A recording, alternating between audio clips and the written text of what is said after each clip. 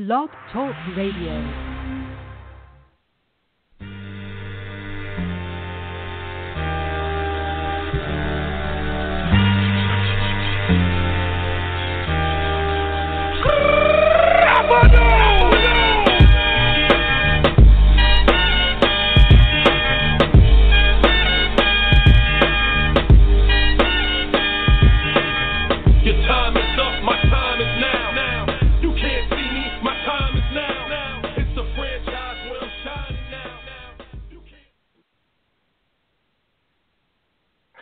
Well, hello, ladies and gentlemen of Cardinal Nation. Welcome to the 33rd episode of the official Redbird Rants podcast. I'm your host, Christian May Suzuki, and I'm being joined by my two editors. First, we got the head honcho, Dr. Miles. Dr. Miles, how are you doing tonight? I'm doing well. Thank you so much. It's going to be great to be here with you. Awesome. It's great to have you on. And, of course, we have his partner in crime, Tito. Tito, how are you doing tonight? I'm doing okay, but just absolutely disappointed in the United States men's national soccer team. What an absolute disgrace. Yeah, I mean, it's definitely disappointing. But anyway, it's time to get into some Cardinal news. So, first off, we have some news about longtime pitching coach Lilliquist and the bullpen coach Ilsley are both being fired because, well, Mozeliak said in the press conference that they're seeking a more modern approach. In particular, it looks like that here's a quote from Mozeliak, is that they have to understand modern strategy, modern analytics, and how the Cardinals, can leverage that to optimize our staff. Now, I'm kind of interested because there are several other comments in there that I'd like to sort of read to you guys. And it's pertaining to Mike Matheny. So you have comments like, Matheny gets beat up pretty hard on that in relation to bullpen management. And unfairly, he said. This was a year where we had a lot of those underlying health and performance reasons. Who could go, who couldn't. You're not always going to see that. Et cetera, et cetera. And then there are also things like, clearly when we look back at the success of our pitching, it's been good, but I feel like the process was not ideal for future growth. This is a unique spot. We have to get this right. So my question to you guys, and we'll start with you, Dr. Miles, is do you think this is an attempt to take some of the heat and the blame off of Matheny, or do you think that there actually needed to be a change and Lilliquist and Ilsley needed to go in order for the Cardinals to move forward?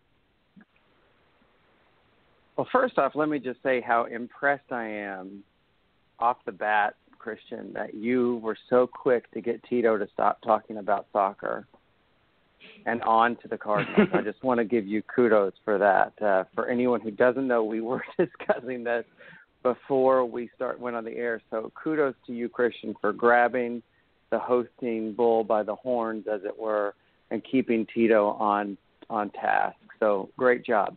Now, to your question, let me tell you guys that earlier this afternoon, I had the privilege of being on WGNU, which is AM 920 out of St. Louis, with Mike the Z-Man on his sports talk in the afternoon. Was on there for about 20 minutes. Talked about Redbird Rants, got to talk about Fansided and our Cardinals. And this very question came up. And what we talked about together this afternoon was the idea that did Lilliquist and the ilk need to go? Yes, but they weren't alone. And these two guys fell on the sword. And we know that, yes, we should be moving younger and looking at sabermetrics, I suppose. It's an easy scapegoat in this day and age for them to not have to go after Matheny. But if we're going to also talk about sabermetrics from the pitching standpoint, then we need to also be fair and talk about the sabermetrics from the hitting standpoint. And I think you're pretty hard-pressed to convince me that John Mabry knows anything about sabermetrics. And you just don't, I think if Mabry did have a good grasp on sabermetrics, then you would have seen a stronger emphasis for Randall Grichuk and Matt Adams, when he was a part of the Cardinals, to learn how to hit a slider, and they never did.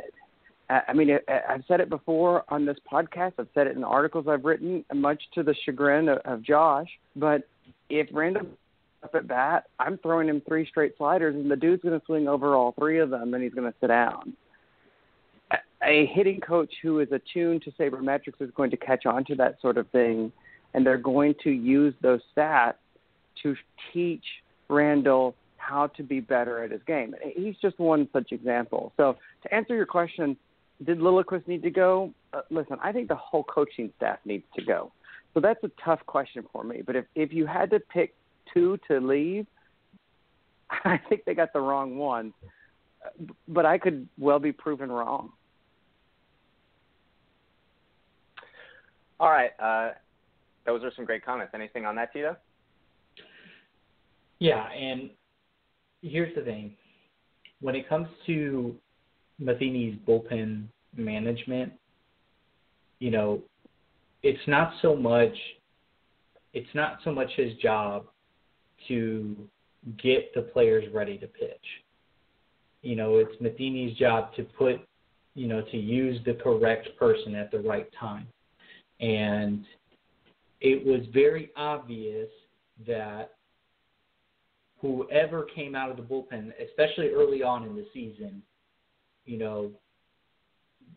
we saw the bullpen struggle because whether we want to say it was due to role or due to something else, but we saw them struggle. And the person that needs to get them ready to pitch is Derek Lilliquist. And, you can even extend that to the bullpen coach because essentially, Isley is an extension of, Lilliquist. And you look at the performance of the bullpen this year, subpar. I wrote back at the very beginning of this year that the Cardinals had the best bullpen in the Central Division, and look how that turned out. If the Cardinals bullpen doesn't blow, 7 games, we're probably in the playoffs and probably still playing. But, that wasn't the case. So, this isn't just a singular event either. It's not just this year. It's also extending from last year. There were a couple games where, look at what happened to Trevor Rosenthal. Wasn't ready to pitch and got completely taken out of his closer role after being one of the best closers in baseball the year before. How do you explain that besides the fact that, people aren't, just aren't ready to pitch? Now, it always comes back to one question for me, and it's how much can you blame the coach? And unfortunately, that's the kind of situation we're going to find ourselves in with a lot of these things. Dr. Miles mentions the hitting coach, John Mabry, and while I also think he needs to go, Randall Grichuk should have been gone by now. Nobody in their right mind would keep playing him, and thankfully they didn't, but nobody would play him if he was that poor at hitting. And he is. And I'll say it again and again and again. I don't understand the fascination with Randall Grichuk. I would rather him hit 270 with 15 home runs and 80 RBIs than 240 with 25 home runs and 60 RBIs. You can't convince me of otherwise. I definitely agree with you with that. I do think that Lilliquist and them needed to go. I think one of the most telling things was, the fact that some of these pitchers couldn't even throw from first base. That is, at the end of the day, a big part of pitching, having control over the base paths. And if you don't even have the ability to do that, it goes to show that from top to bottom, the preparation was a little bit lacking. But to your point, Tito. Hey, can I? Oh, keep going. Yeah, you can go, Michael. By all means.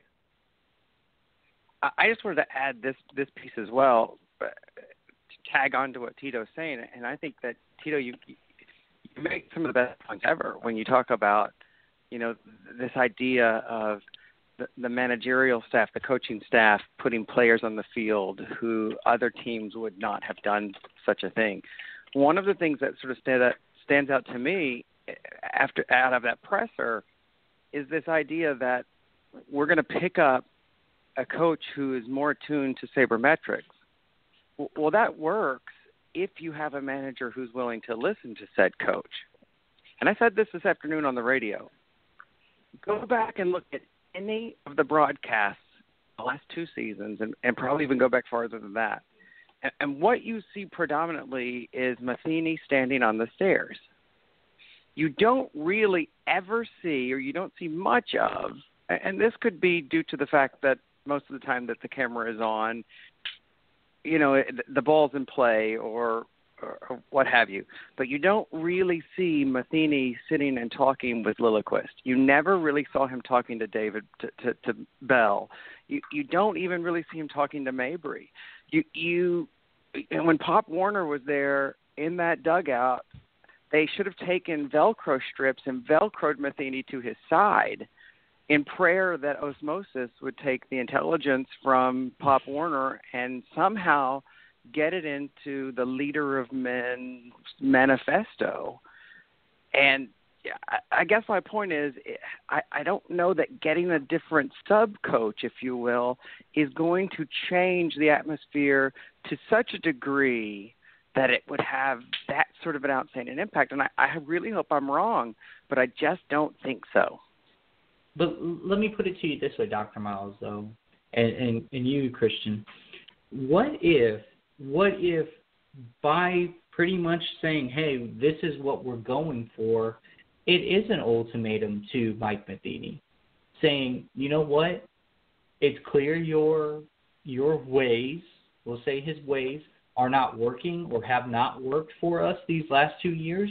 We're going in this direction. You need to meet us there. And you don't have a choice. I mean, that definitely could be what the. Go ahead, Dr. Miles.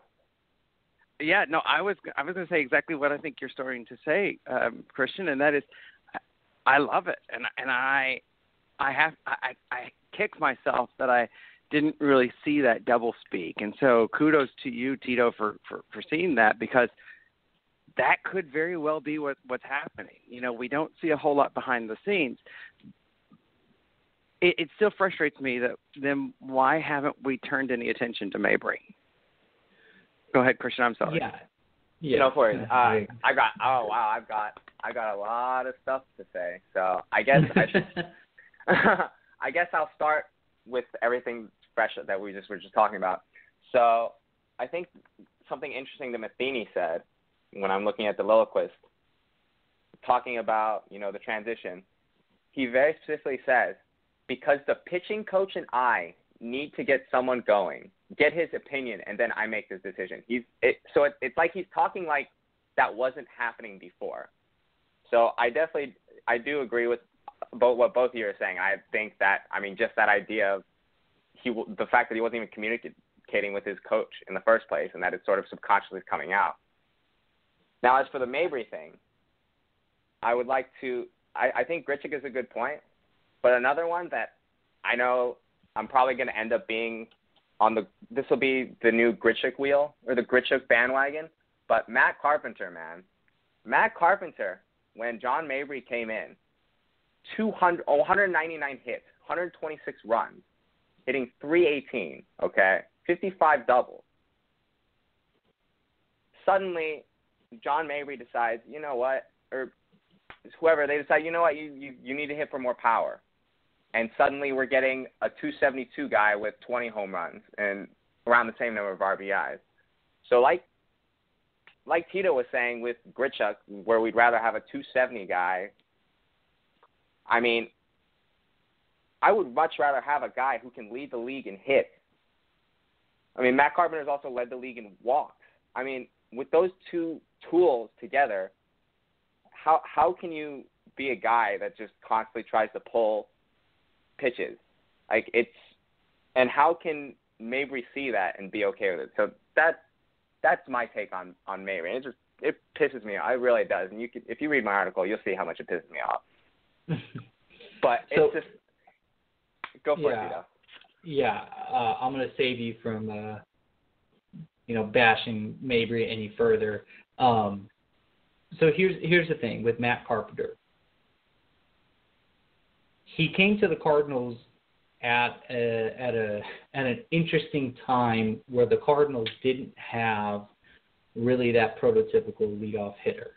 And then all of a sudden he has this success as the leadoff hitter.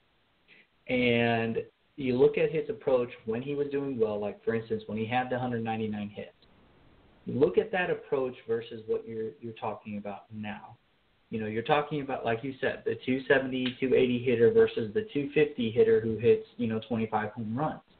There's this subconscious part of me, or there's this thinking in my head that the emphasis being placed on the home run, not just with the Cardinals, but across Major League Baseball itself, it's skewing the abilities of some of these hitters to just play the game naturally. And it's great to get some lift on the ball, and I think this is where the sabermetrics sometimes mess with people's heads, is that, we're always talking about launch angle and exit velocity now. Like, who gives a crap? Just hit the ball and play the game. Like, that's how I see sabermetrics sometimes. And so with Matt Carpenter, maybe it's a product of his shoulder being hurt, but if you're John Mabry and you look at the kind of season that Matt Carpenter had versus what he is going through these last two seasons, you have to sit him down and say, hey, man, what can we do to get you back to this place? Because obviously a solo home run out of the leadoff spot doesn't mean shit. It doesn't. It really doesn't. It's only when he has the guys on base after that. But guess who those people are? Your 8th and 9th hitters who probably won't get on base anyway, because look who they were this year, Grichuk and Piscotty. So you can't emphasize a home run with a guy that doesn't naturally do it. And so that's where I get frustrated with John Mabry and why he should be fired, is because he is not taking the time to look at his players and say, hey, you're not that person. We need you to be this person who you actually are. Instead of worrying about how many home runs you're going to hit, just hit the ball and do that. But he can't do that, and I'm not sure why. And I don't know why Matheny, if Matheny is sticking up for him, I feel bad. I feel even worse for Matheny because it just doesn't make sense. Let me jump in because I loved something you just said, Tito, and you were talking about sabermetrics and getting in the heads of hitters and making them change their approach because they're very focused now on launch angle and speed of the ball off of the bat, et cetera. Man, I love that statement that you made because I think you are dead on with that. I despise all of those pieces of sabermetrics when it comes to hitting. I mean, despise them. What I think is more pressing, and this is sort of why I'm drinking the St. Louis Cardinals Kool-Aid, that's sort of forced down our throats by Mozeliak and Gersh. Mm-hmm. I think that a sabermetrics pitching coach is far more impactful than anything else if, this is a huge if, it's bolded, it's italicized, hell, it's even underlined, if that pitching coach is conferred upon by the hitting coach and by the manager. Because I think that you can get a hitter out of his head by saying to him from a pitching coach perspective, this is what sabermetrics says these pitchers are going to do, your opposing pitchers are going to do. Now, don't worry about anything other than a sound, solid, well put together swing. Don't think about launch angle. Don't think about speed of the ball off the bat. Don't think of anything. Go up there and hit it. But know what they're going to throw to you using the statistics that are at our disposal. But that only happens if you have the clubhouse and the coaching staff who are willing to allow that collaborative sense of information sharing. I mean, quite honestly, I think that the St. Louis Cardinals clubhouse and coaching staff that we saw of the last two seasons were pre 9/11 FBI and CIA and Homeland Security. And they just weren't talking to each other. They weren't sharing information. And I think that's what led to the outcomes that the team received in those seasons. Yeah, I think you're right, Dr. Malice. I mean, like I said, those comments about Matheny saying, well, we need to talk to the pitching coach. I need to talk to the pitching coach. It just seems like that collaboration wasn't there. And in terms of the whole launch of sorry, keep going. No, I'm sorry. No worries. This is and maybe I should write an article about that last comment, because if he, when he says that, when he says, I need to talk to the pitching coach more, you're damn right you do. You're the manager. Yeah, I was going to say my comment was no shit. You're the manager. You cannot possibly believe that you're going to get away with not saying anything to him. You're the manager. You're the one directing them. Because if it's the other way around, then hell, get out of the way. If Derek Lilliquist is telling Mike Matheny, hey, this is when you need to do it, then Mike Matheny's not the manager.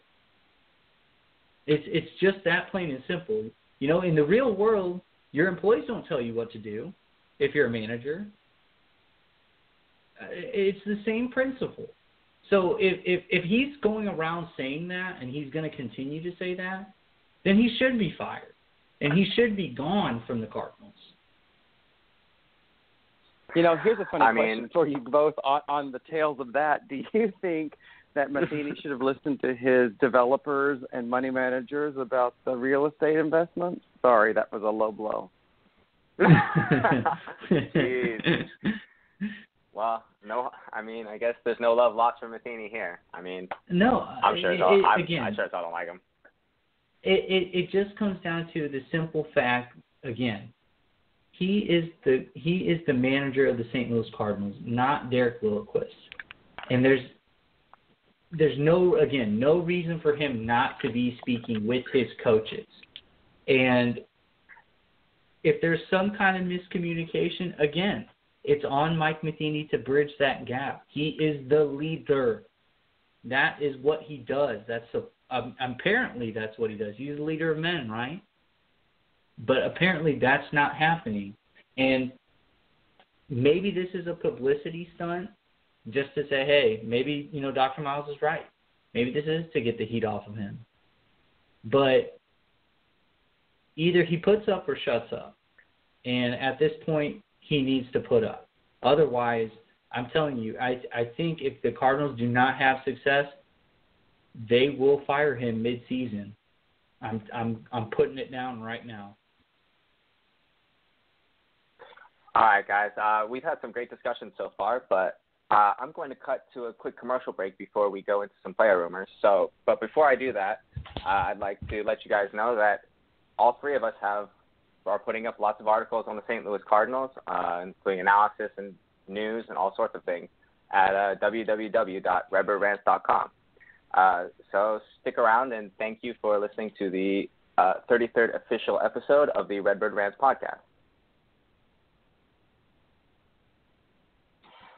And we're back with the 33rd episode of the official Redbird Rants podcast. And I think all St. Louis Cardinal fans, most of them at least, are quite excited about what's going to go down this offseason, especially in terms of player transactions for the Cardinals. And there are obviously a lot of rumors floating around, so I'll go down one by one. So first I'd like to start with the Japanese closer that people have been talking about, Yoshihisa Hirano. 34-year-old guy. He has been a reliever for 7 years after struggling as a starter, has registered a 2.32 ERA with 564 Ks and 123 walks through 515 in the third inning in those 7 years. I mean, he's old, so he's basically qualified as a free agent. He's exempt from all the international posting systems and restrictions and all that stuff. So that's cool and all that. But the one thing that's concerning to me is that people are saying that his stuff is very similar to Sung Hwan Oh, who, while he worked for a little bit, I'm not sure I want another Seung-Hwan Oh on the squad. I don't know if that's going to be what solves our issues. So what do you think about this rumor? We'll start with you, Tito. How about that? How about it? Well, here's the thing. A couple of episodes ago, actually on our Redbird Rants podcast, Josh and I actually talked about, funny enough, the Cardinals needing to develop more into the Asian market.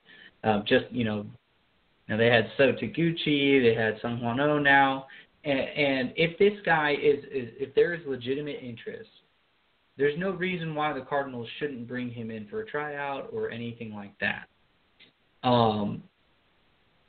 If he has good stuff, that's all I care about. It doesn't matter where he's from. So if he has similar stuff to Seung-Hwan Oh, I think that can work, but part of me is reluctant to go and do anything with that because look at what happens to Seung-Hwan Oh. I think fatigue got to him. I don't think his body is conditioned to play a 162 game schedule. And I think that is part of the reason why he had some failures this year, is that his body just wasn't recuperated enough. And so I'm wondering if that would be the same case with this Japanese pitcher. But I will still plant firmly on the fact that if he's got great stuff, if he can throw the ball, for strikes and has a good wipeout slider that we saw, in Seung-Hwan Oh's first year, then, hey, I'm all for it. But he's got to prove it. And I don't know enough about him to sit here and say, yeah, that's the guy we're going for.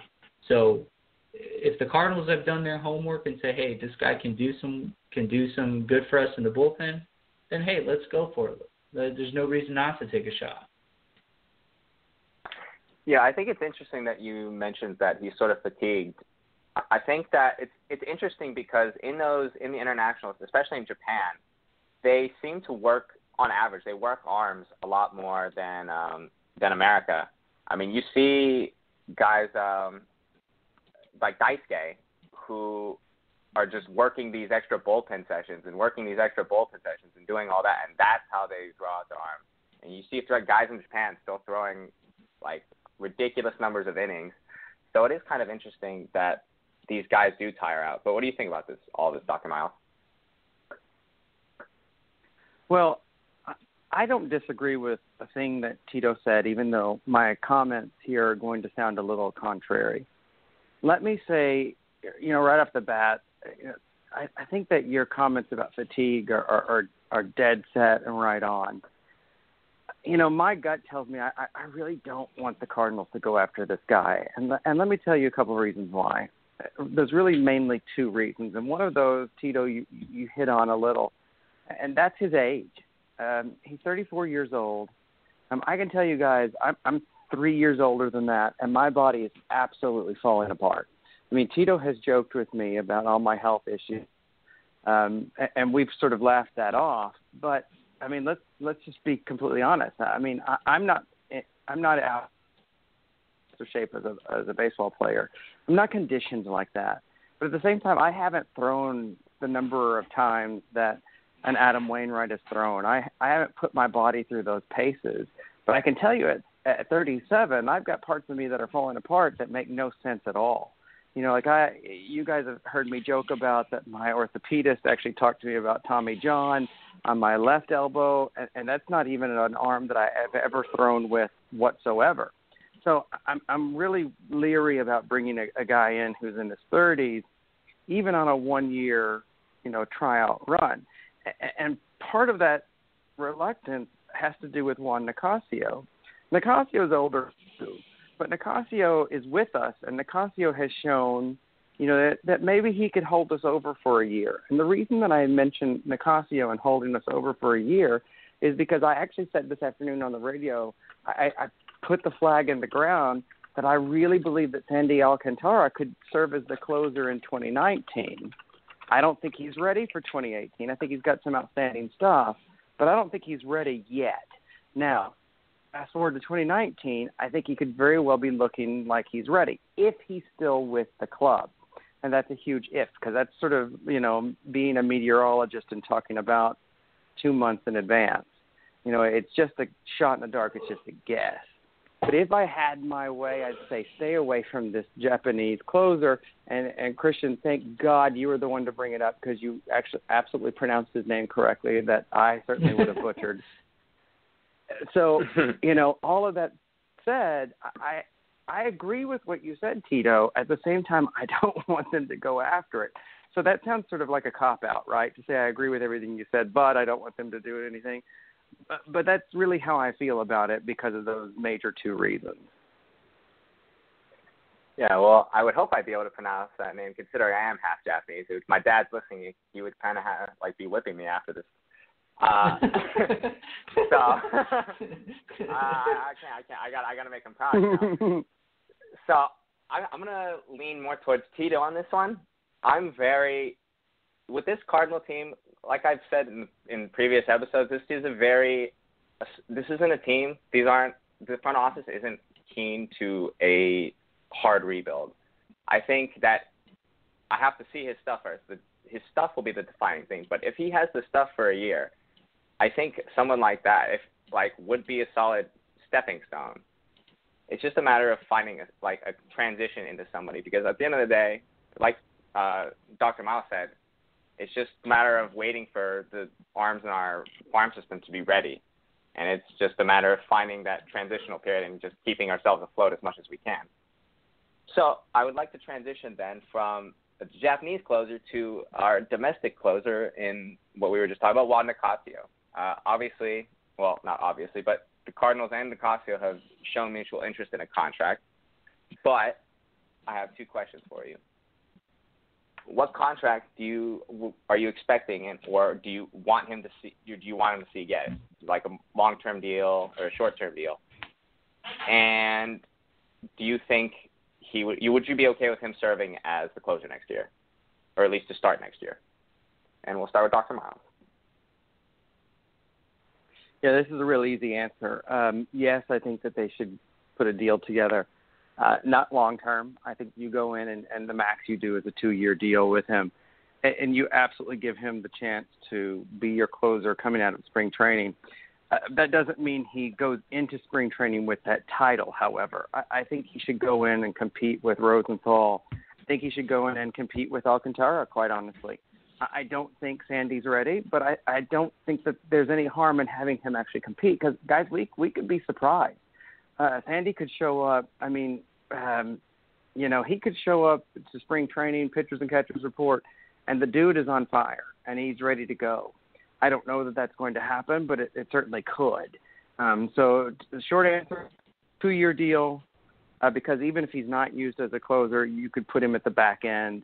Even if Sandy is your closer in 18 or in 19, Nicasio could appear in the back end. So that's my answer to that. All right. Tito, what about you? I mean, it's hard to deny, with what we saw from Juan Nicasio here, in the latter part of September, that, he is capable of closing games. Now, I think we should make it as a reminder, though, that Trevor Rosenthal won't pitch next year. He just underwent Tommy John surgery, so he's an afterthought in 2018. So the Cardinals really don't have any other option in the closer role right now, besides, if they wanted to bring back Sung Hwan Oh, but I can almost guarantee that's not going to happen. And so you're looking at literally nothing but, Alcantara and maybe a couple other people. And if you want experience, my gut says and my head says go with Juan Nicasio. Now, if you look at his numbers on Fangraphs, it tells you that he pitched his value around like a $12 million a year. He's not going to get that. He just converted into a reliever, so he's probably going to command somewhere in the $8 to $10 million range per year, maybe even a little lower. And that's because his deal this year was worth $3 million. And so you're talking about a really big range for a guy that just started relieving. While yes, he's had success, I think that there is going to be some kind of advantage for the Cardinals to negotiate a really good deal. And it's obvious he wants to return. I wrote a piece about it saying that he wants to return after, we got the news from Jennifer Langosh saying that he was happy in St. Louis. So my guess is that, the Cardinals will bring him back on a 2-year deal. It's going to be short-term because he's 34 years old, I believe. There's no reason to go max of 2, maybe 3.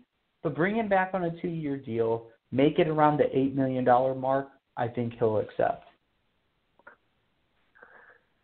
Yeah, I mean, I'm definitely on that same boat with the 2-year deal. I think he's definitely not someone that – I definitely think he's someone that we can trust enough to keep around for that 2-year deal. But at the same time, I think that perhaps bite me if I'm sounding kind of weird on this, but the idea is that he, despite playing poorly as a starter, at the end of the day, as a reliever, he's played at an elite level, and he hasn't shown or hasn't proven that he is not that player yet. So I think it could work both ways. I don't think he's going to get or command $18 million, but I do think there's a sort of idea where he's found his niche. This is the guy. This is where he's supposed to be. This is what we're going to get. There is, if his agent is good and the Cardinals are the Cardinals, then who knows? But, and by the way, actually, I'm looking it up. He's actually 30, Tito. I'm assuming that doesn't change 30? your opinion. But does that at all change your idea in the whole situation? Him being 30, yeah, kind of. It doesn't scream, hey, that means give him a 3 or 4 year deal, because then I'll fall back on, well, he just became a reliever, so he hasn't had that success yet, a sustained success. Because what happens if next year he's a complete bust and we're stuck with 2 more years or 3 more years in Nicasio at $9 million, where we could have spent that somewhere else or saved for a free agent, potentially Zach Britton or somebody like that. So it kind of says, hey, maybe it's worth a 3-year deal, but even then I would still go to max and play on the safe side of trying to get as low as you can on the annual salary, and cite the fact that, hey, you just started as a reliever last year. We want to see you get some success. So maybe the option is that you make it light on the first year, but that second year is a little heavier on your annual salary. Yeah, those are some great points, Tito. Anything to add, Dr. Miles? Yeah, I was just going to say, if you went any more than 2 years and if he's a bust, then you've got another Brett Cecil. And, you've got a lot of money invested in an arm that had promise but isn't living up to that promise. And I just don't think you can have 2 Brett Cecils out in the bullpen. I think that's pretty deadly. The one thing I would warn about Nicasio, as he, let's assume he's coming back. Let's just say that at about a 95%. What happens, here's the deal. He said he likes the Cardinals and he wants to come back. But he said that with Derek Lilliquist there. And if we buy what we've been sold, that Lilliquist was not a sabermetrics guy, and the Cardinals need to have a sabermetrics pitching coach, does that mean, and this is reading a lot to the tea leaves, you guys, so this is sort of out there, but Nicasio said he likes the Cardinals, he wants to come back. Is he going to like a sabermetric pitching coach? Just putting that out there. I think the team or the idea of St. Louis is more important to Nicasio than whether or not they bring in a sabermetric coach. And I think that was clear from his comments, from what he said that day whenever they asked him about whether he wanted to come back to St. Louis. And let me read it to you so you kind of have an idea of what I'm saying. He said, I would definitely like to come back. This is a winning franchise and a team that has had a lot of success. and I would like to come back for another year or however long they'd like to extend me and hopefully win a championship.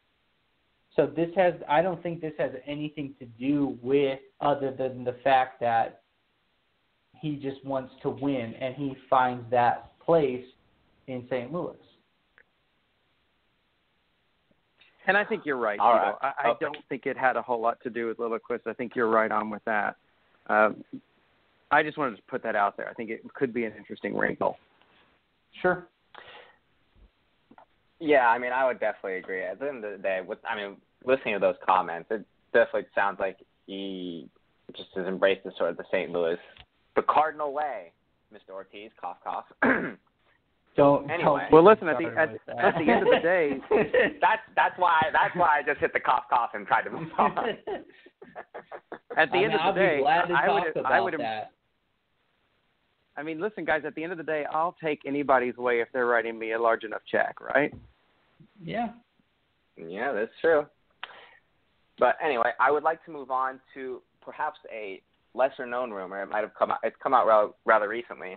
An anonymous Marlin player has come out and said that the Cardinals inquired about Marcell Ozuna, Dee Gordon, and after Rosenthal went down, they started inquiring about Brad Ziegler. What do you guys think about that? We'll start with Tito. Gosh, Marcell Ozuna was linked with the Cardinals, so often in July. It was just kind of like and I think Dr. Miles will agree with this, is, pick your flavor of the Marlins outfield for, 2-3 straight weeks. And we never knew what was going to happen. We just knew that the Cardinals were interested in him. And for good reason. I mean, look at the year he had. He had 30 home runs or so and 100 RBIs. The Cardinals, I'm pretty sure, didn't have a 100 RBI guy. And much less didn't really have a 30 home run guy. So, of course, they're interested in that. And I think the biggest thing that you key on here would be Dee Gordon. And that intrigues me a lot. And I wonder, I'm not too sure what this means, but if that was the case, you have to be concerned about Kolten Wong's health, I think. Mainly because the Cardinals wouldn't be that desperate to make a move for a player like Dee Gordon if they didn't think Wong was going to come back at some point last year, and he thankfully did.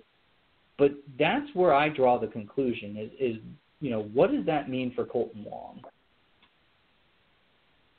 Yeah, I mean, that is definitely an eye-opener for me, because Dee Gordon wasn't really in any sort of talks, any sort of rumors, anything like that. And honestly, second base did seem like the position, considering how bad Carpenter had played this year, considering how bad Piscotty played this year. There are a lot of guys where the position was very uncertain and where, we could have easily found a replacement. So, for a guy who was hitting basically 300, for a guy like that to suddenly have been caught under fire, it's interesting to me. But what do you think about that, Dr. Miles? I think Dee Gordon is an outstanding player. And Dee Gordon was being severely undervalued and lost in the Marlins organization. I don't know that Dee Gordon will be lost in the Marlins organization now that they've done a sale of the team. That being said, all those things are just so interesting to me in that recent rumor, because, notice it talked about that was sort of retrospective, that these names were sort of tossed around at one time. And I think that's what, Tito, what you were hinting at was that, we knew that it was sort of pick your flavor of the Marlins outfielders. But here's what I have to say to that. Nothing came of it. And right. The answer that we've given to that, or that we were given the trade deadline, was that because of the impending sale of the team.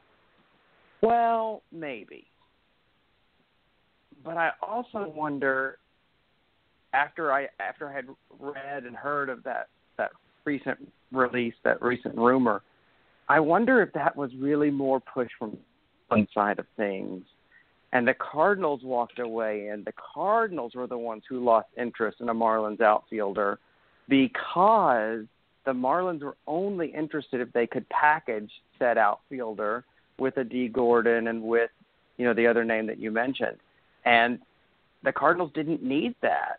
And I'm not really sure they need it now because I think Kolten Wong has the capability of becoming a D. Gordon-like player if he figures it out. And, we saw flashes of that. But then that also, you have this log jam where Carpenter has to bat leadoff, and D. Gordon would lead off. But D. Gordon also has a lot of speed, you guys. And, there's so many variables in play there.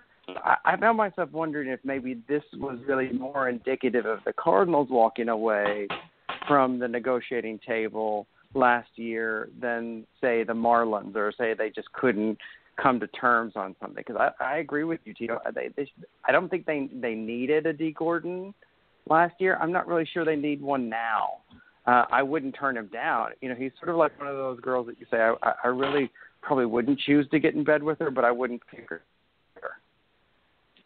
Right, and I think part of it is that you also look at what is on the bench for the Cardinals. You also have Jed Jerko, who can serve as the utility or backup to Kolten Wong at second, and even Matt Carpenter can play second base as he used to. So that's why I found it intriguing. So unless they were willing to move Kolten Wong to a different position, such as third base or shortstop, again, that kind of a move for D. Gordon wouldn't make sense for the Cardinals now, and it wouldn't have made sense then, which is why I brought up Kolten Wong's health. The only reason why they would go after somebody like that is if they truly thought Kolten Wong wasn't going to come back at some point because of all his injuries. And so it just begs to question, if there is something wrong with Kolten Wong, what is it? But at the end of the day, Mozeliak was asked, is there any other injuries, that we should know of? And he said no. Obviously the ones with Wainwright and a couple other guys that were injured already. But Kolten Wong's name wasn't mentioned as an injured player. So, again, doesn't make sense, and it doesn't make sense now either. Yeah. Hey, can I jump in really quickly and just say something about Wainwright? I love that you brought him up, and I want to go back to something that I wrote. I did say that his career was over, but what I really said was that his season was over, and Wainwright took a lot of umbrage to that, and rightfully so. The man felt like it was an attack. It was really not. It was speculation based on information that was released. But I'd love to say now, in hindsight, that I was right. I said his season was over, and it was. Granted, it was because the Cardinals really were predominantly, but it was over. I was still right, and I just want to put that out there. Sorry. Go ahead. You had to get that parting shot out, didn't you? Oh, listen, I got that shot in on the radio, too, so. All right. Well, you guys may have thought I forgot about it, but I sure as heck didn't. Let's talk about the big boy, Josh Donaldson. So obviously there's been a lot of rumors about the Cardinals trying to bring Josh in, and it's only been accelerated through the off season. And there have also been some things, obviously, with Donaldson coming in. There's the idea that Jerko might be on his way out. So first off, if we do get Donaldson, are you cool with Jerko leaving? We'll start with Tito. Oh, gosh. Oh, man. Am I cool if we get Josh Donaldson? I'm glad he started with you. I'm really glad he started with you. So this is a tough question, and is actually something, a good friend of mine, he and I actually talked about Josh Donaldson when I was writing my, Cardinal presser reaction piece regarding Kolten Wong's future, because in my estimation, I don't foresee a trade with the Blue Jays for Josh Donaldson, not involving a player like Colton Wong. That being said, that means Jed Jerko stays and more than likely takes over the second base role as the starter. Now, is my preference for Jed Jerko? No, because he's, again, and I've said it before many a time, he's a career 240 hitter, probably bumped it up a little bit more since he batted 270-something this year, so let's say 245. But again, a 245 hitter with 30 home runs, I'm telling you, that is where the Cardinals are killing themselves. He's a great player, don't get me wrong, and he can provide power off the bench. But that's what he should be used for. The Cardinals can't continue to roll out people that are going to more than likely get out at a 75% rate rather than get a hit at a 25% rate. So, am I cool with Jed Jerko leaving? Yes, I think that's okay, but I just don't foresee it happening if they get Josh Donaldson. Now, the interesting thing is with Josh Donaldson, and there was a rumor, or kind of a mini rumor, that that the package was potentially going to be Sandy Alcantara, either Grichuk or Piscotty, and I think Harrison Bader was another name mentioned in there. And if that's the case, and if I'm getting Josh Donaldson for that, I'm a little intrigued. I'm a little kind of like, hey, that's not that bad of a deal. But I would expect something else to be thrown in there because, maybe the Cardinals are going to get desperate at some point because they're not getting success in the offseason like they need to be. All right. What about you, Dr. Miles? What are you thinking? I joked and said I was glad that you asked Tito first because I agree with you, Tito. It's a really, really tough question. So while Tito was talking and saying very eloquent points to the issue at hand, I pulled up Jed Jerko and I pulled up Colton Wong. And let me tell you that Jerko's 2 years older. Wong has one additional year on his contract. Jerko is signed through 2019. Wong is signed through 2020. Wong's contract has him with a 2021 team option. But Wong's contract was a 5-year, $25.5 million, whereas Jerko's was a 5-year, $35 million, with a good chunk being paid by San Diego. So if you're looking at it from a money perspective, quite honestly, they're a wash. When you're looking at it from an age perspective, by the time that they reach the end of their contracts, if you had lived out the life of the contract, Jerko has a greater potential for regression just by the 2-year age difference, by him being 2 years older. So I agree with Tito that I think if you have the opportunity to move Jerko, I think you do it. And I think you do it because we may have seen the best of Jerko. Yeah. And I think, like you said, Tito, that rumor of Josh Donaldson for that package, part of me gets a little upset on the inside when I hear that package because I'm not really crazy about sending Bader away just yet. At the same time, I don't know that, if you've got Dexter Fowler and you're going to have to at least give him the majority of playing time at center, even though sabermetrics would tell you that Tommy Pham is better in center. If you have that, I don't know that you have a great pathway for Harrison, and you got to get some value out of him if you don't have a pathway for him. And ideally, his next step is the majors. I don't know that he breaks camp with the majors in 2018. And so if that's the case, then yes, package him. Hell, send up to Toronto Grichuk and Piscotty and Bader and not Alcantara. I'd send them somebody else. But if they ask for Alcantara, I'd go for it. Because let's be honest, you guys, the Cardinals have a huge influx of money coming from the TV deal. You can go sign any closer you want with big money. Don't worry about a closer in developing. because there's no guarantee in that. Yeah, I mean, there are a couple points I'd like to make with that. First off, I agree with Dr. Miles. It's so annoying how much the Cardinals sort of try and keep themselves in home with closers. How they refuse to really go out and pay big money for a closer. I feel like they should, but I also feel like past performance is a good indicator of future results. And based on what Mozeliak and them have done in the past, I just don't see them actually going for a guy like that. Now, back on in terms of the Donaldson side and the whole Jerko thing, I think since that I think it was the 2013 season where Carpenter had 199 home runs or hits. I think ever since that year, because they had, I think, something like 100 home runs, which was awful. 100 home runs. They were scoring like the same amount as the Padres when they were just awful. And I think since then, for some reason, the Cardinal management has been infatuated with these 240 to 260 guys that hit like 20 to 30 home runs, because I swear we either get a bunch of those guys or develop those guys. And it just bugs the hell out of me.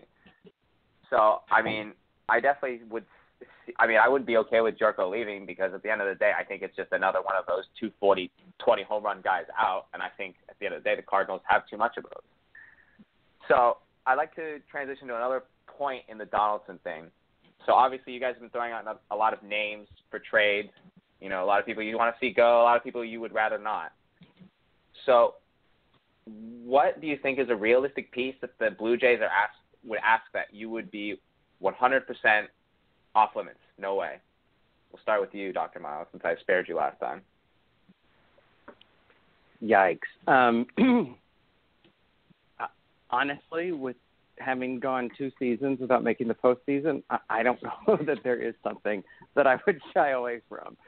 I think that good business practice would say there is no such thing as a deal that I would say no to at this point. So, and I really don't mean that as a cop-out. I really think that Mozeliak has to listen to whatever the ask is. And I think you take whatever that ask and you go to the table with the smartest people you can find who are in your organization. And that may even just be like the guy who sweeps the clubhouse.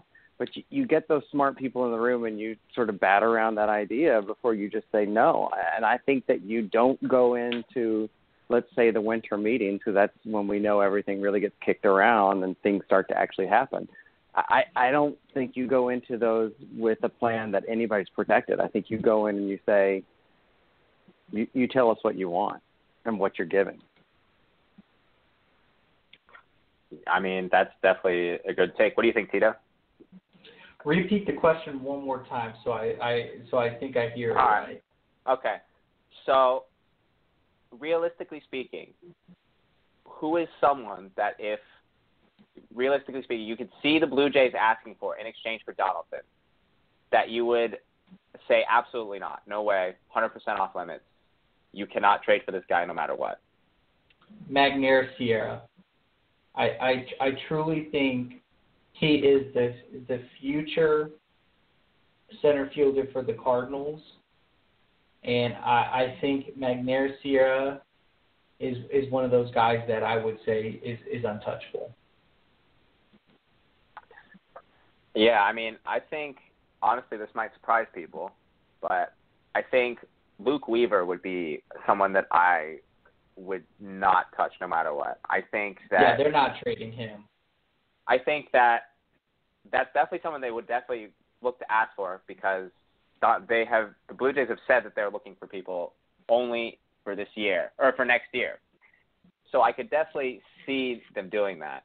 So, I mean, I don't know. It's hard to say. But I think we are just about out of time. So before we go, do you want to give a quick World Series winner prediction? Start with either of you. Yeah, mine still is there. Mine's the Cleveland Indians. Hopefully they can get it done tomorrow. So I'll stick with the Cleveland Indians if they can get past the Yankees tomorrow. Same. All right, Dr. Miles. All right. And I think that's about all the time that we have for today. So thank you guys so much for joining us on the Redbird Rants official podcast. And we hope to see you next week. So take care, everybody.